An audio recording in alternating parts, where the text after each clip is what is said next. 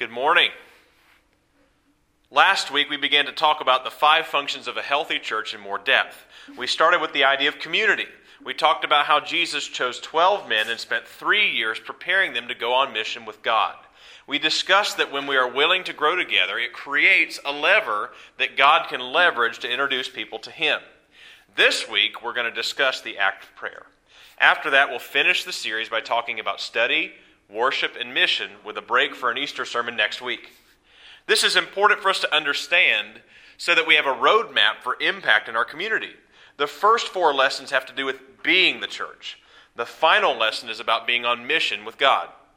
It is crucial that we learn to function as the church in order for God to prepare us to be on mission with Him. Several years ago, my parents went through a very difficult time. I had never felt so helpless. I pretty much gave up, but my mom did it.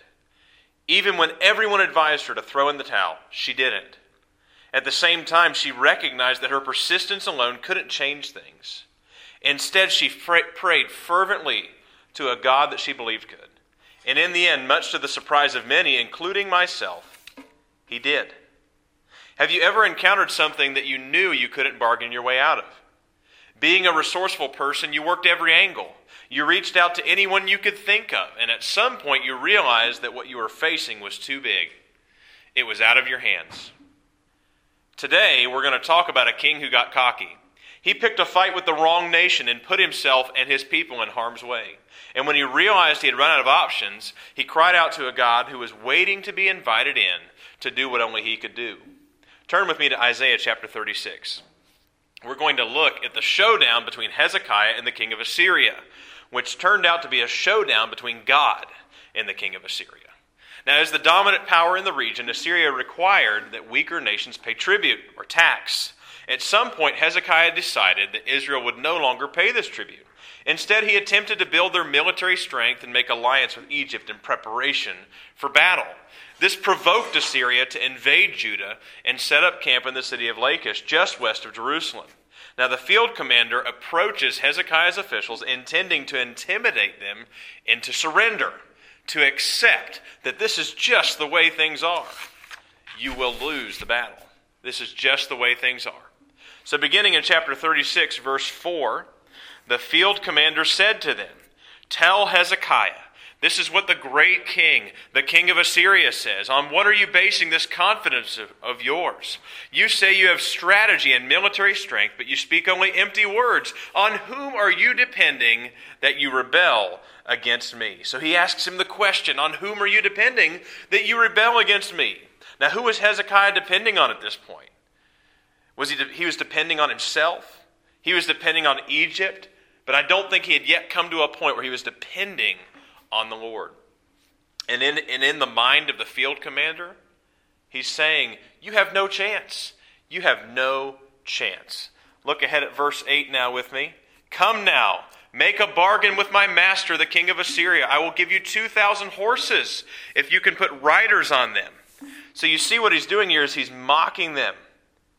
He's saying, I'll give you horses if you can put riders on them, and they'll do you no good. He even implies that the Lord Himself has sent the Assyrian army. Now, this is not entirely incorrect. But as with Babylon years later, God sometimes allows a nation to become puffed up with pride, and then He personally humbles them. Now, Hezekiah's officials try to discourage the field commander at this point from speaking the language of the common people. But he insists on speaking in Hebrew so that everyone can hear his threats. Continuing on in verse 13. "Then the commander stood and called out in Hebrew, 'Hear the words of the great king, the king of Assyria. This is what the king says. Do not let Hezekiah deceive you. He cannot deliver you. Do not let Hezekiah persuade you to trust in the Lord when he says, the Lord will surely deliver us. This city will not be given into the hand of the king of Assyria. Do not listen to Hezekiah. This is what the king of Assyria says. Make peace with me and come out to me. Then every one of you will eat from his own vine and fig tree and drink water from his own cistern, until I come and take you to a land like your own, a land of grain and new wine, a land of bread and vineyards. Do not let Hezekiah mislead you when he says, the Lord will deliver us. Has the God of any nation ever delivered his land from the hand of the king of Assyria? So right now, the field commander is attempting to reason with the people, maybe to encourage them or to pressure them to replace their leaders. His message is, you need to just accept that this is the way things are. This is just the way things are. Now, I'm not sure what moved Hezekiah to rebel in the first place, but when he refused to pay the tax and began to focus on building up his country's military strength and making alliance with Egypt, he had grabbed a tiger by the tail. And when the enemy came, Hezekiah put on a strong face. But now the reality of what he's gotten himself and his people into is hitting him full force. And he confides to his officials that he is scared.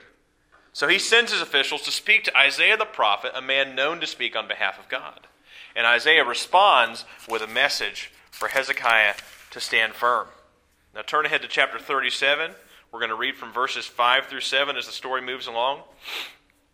When King Hezekiah's officials came to Isaiah, Isaiah said to them, tell your master, this is what the Lord says. Do not be afraid of what you have heard, those words with which the underlings of the king of Assyria have blasphemed me.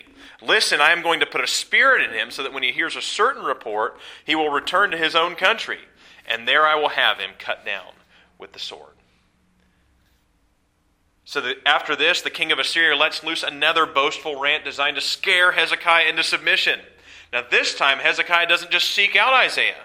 He decides to go directly to the Lord, because what Isaiah has shown him by speaking the words of the Lord is not only is God aware of Hezekiah's circumstances, but he is also active. He's not only aware, but he is active. And now Hezekiah himself goes and speaks directly to the Lord. Let's pick up in verse 14. Hezekiah received the letter from the messengers and read it. Then he went up to the temple of the Lord and spread it out before the Lord. And Hezekiah prayed to the Lord, O Lord Almighty, God of Israel, enthroned between the cherubim, you alone are God over all the kingdoms of the earth. You have made heaven and earth. Give ear, O Lord, and hear. Open your eyes, O Lord, and see. Listen to all the words Sennacherib has sent to insult the living God. It is true, O Lord, that the Assyrian kings have laid waste all these peoples and their lands. They have thrown their gods into the fire and destroyed them, for they were not gods, but only wood and stone, fashioned by human hands. Now, O Lord, our God, deliver us from his hand, so that all kingdoms on earth may know that you alone are God. And then continuing on in verse 21, we see God's response to his prayer. Then Isaiah son of Amos sent a message to Hezekiah. This is what the Lord, the God of Israel, says, because you have prayed to me concerning Sennacherib, king of Assyria, this is the word the Lord has spoken against him. So Hezekiah, in desperation, he cries out to the Lord. He begs God to intervene, to do what only God can do. And he finds out that not only is God aware of his circumstance, and God is active and capable and ready and able to respond, but that he is waiting to be invited into the situation to do what only God can do. Move ahead to verse 23. He accuses the king of Assyria. Who is it that you have insulted and blasphemed? Against whom have you raised your voice and lifted your eyes in pride? Against the Holy One of Israel. So he is communicating to the king of Assyria that you think you're big and you think you're bad, but you have messed with a power that you don't understand and with a power that is much greater than your own. Verse 26, God also informs him, have you not heard? Long ago I ordained it. In days of old I planned it. Now I have brought it to pass that you have turned fortified cities into piles of stone. So what is God communicating here? God is saying that he had allowed Sennacherib to become powerful. Sennacherib had become so accustomed to winning and being the big man in the room that he had misunderstood how that had come to pass. It had been the Lord God. It had been God's plan all along for this king to become powerful and to do God's will. Verse 29. Because you have raged against me, and because your insolence has reached my ears, I will put my hook in your nose and my bit in your mouth, and I will make you return by the way that you came. Now there's a little bit of context here. The way that the king of Assyria would humiliate the people he had defeated, he was literally put a hook in their nose and a bit in their mouth and treat them like animals. And so God is threatening him and promising that he will treat him in exactly the same way. He will humiliate the king of Assyria, at that time one of the most powerful men in the world. Continue on in verse 33. Therefore, this is what the Lord says concerning the king of Assyria. He will not enter this city or shoot an arrow here. He will not come before it with shield or build a siege ramp against it. By the way that he came, he will return. He will not enter this city, declares the Lord. I will defend this city and save it for my sake and for the sake of David, my servant. So God responds in this situation for his sake and for the sake of his servant. Now, when many of us pray, and if I'm honest, I'm in this group, we are wanting things from God.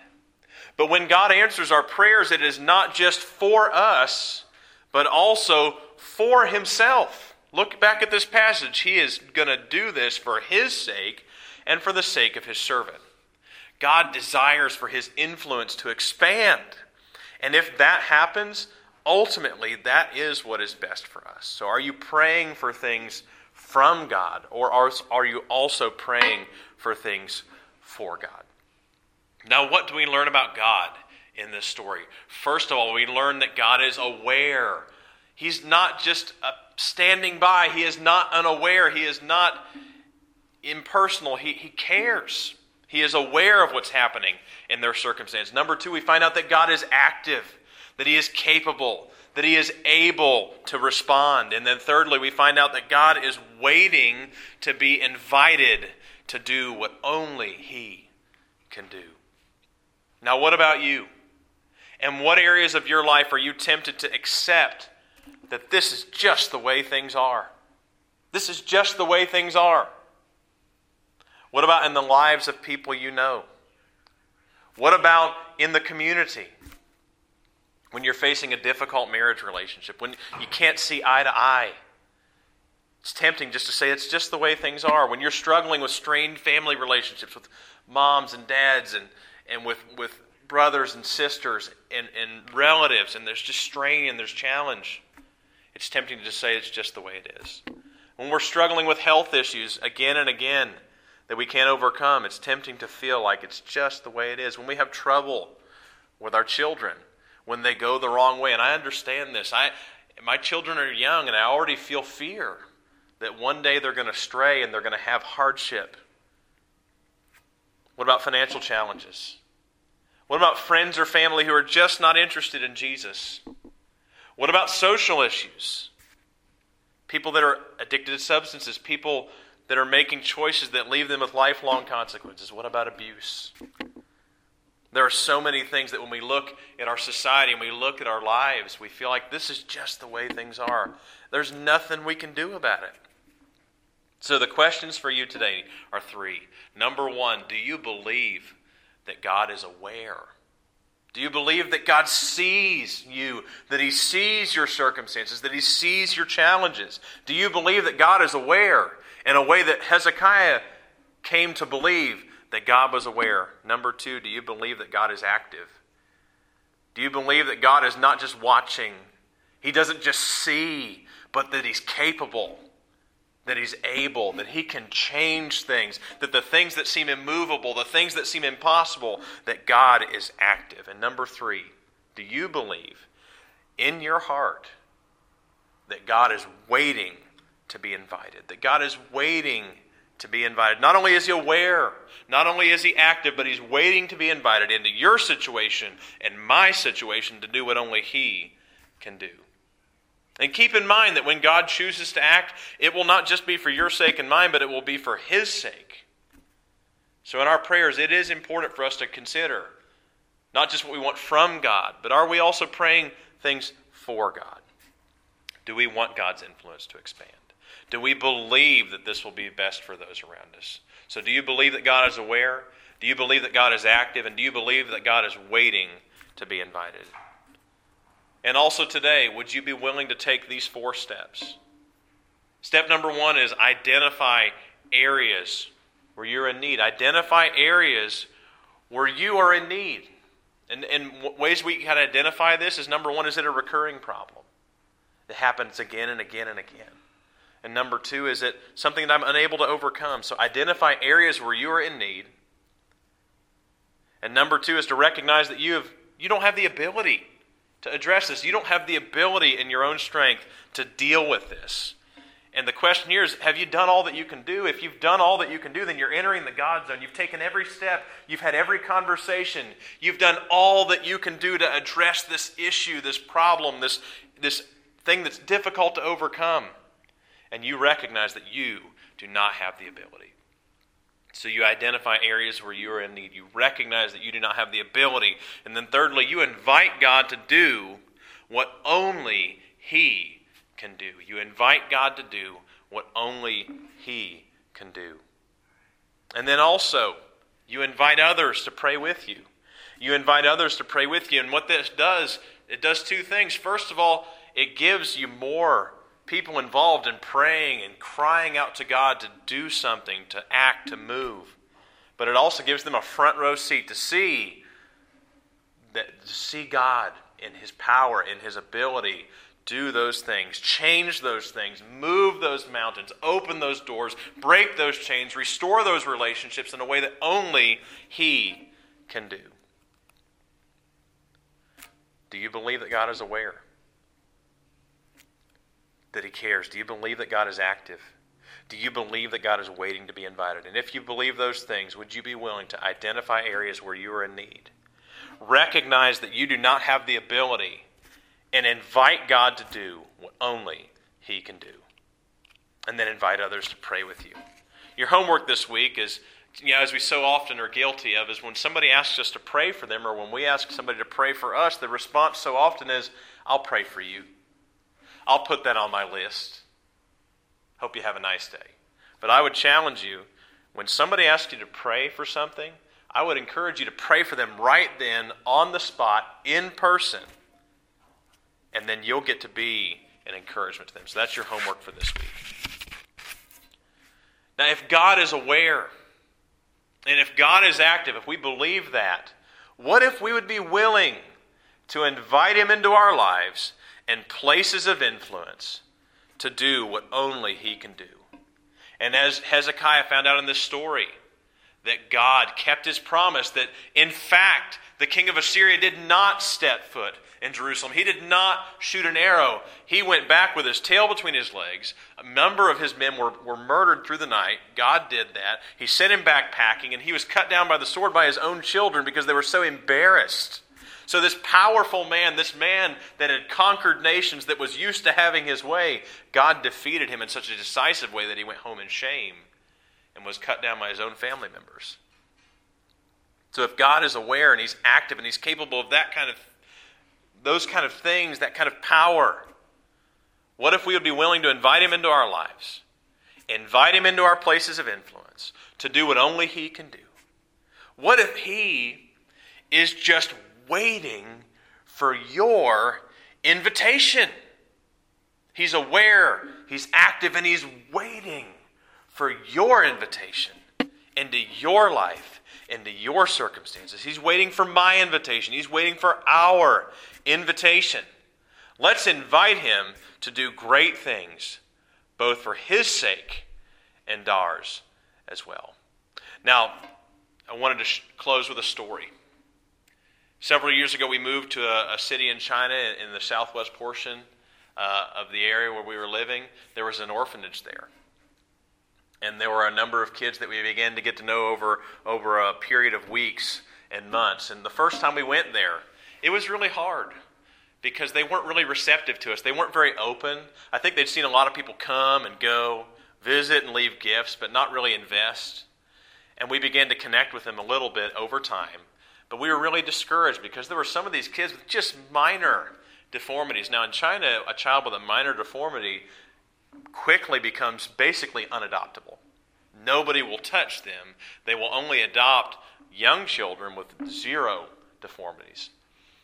And so we were really discouraged by that. And we were just kind of overcome with the belief that this is just the way it is. This is just the way it is. We should just accept it and care for them as best we can. And so my wife, though, she felt really burdened about this. She began to pray that God would give her some way, some opportunity to make a difference, and that He would, against all odds, would provide a home for some of these children.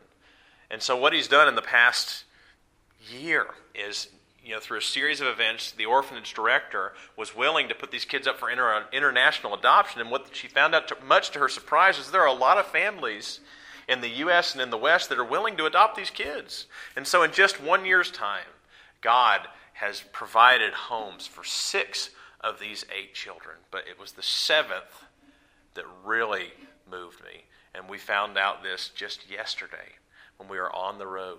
We got a text message that said this little guy, Hank, you've seen the picture here up front, and he has a flat nose, and he's not attractive, and he's not the kind of kid that probably you or I would want to adopt. And I just, in my heart, I didn't believe that God was able to really provide a home for this young man. And we're in the car yesterday, and we get a text message, and we immediately became emotional because God has provided a family who is willing to pursue adopting Hank. And He's done this amazing, incredible thing. And so we found out, and I've been convicted, that not only is our God aware of our circumstances, He's aware of Hank's story, and He's active, and He is just waiting to be invited into our situation, into our circumstance, to do what only He can do.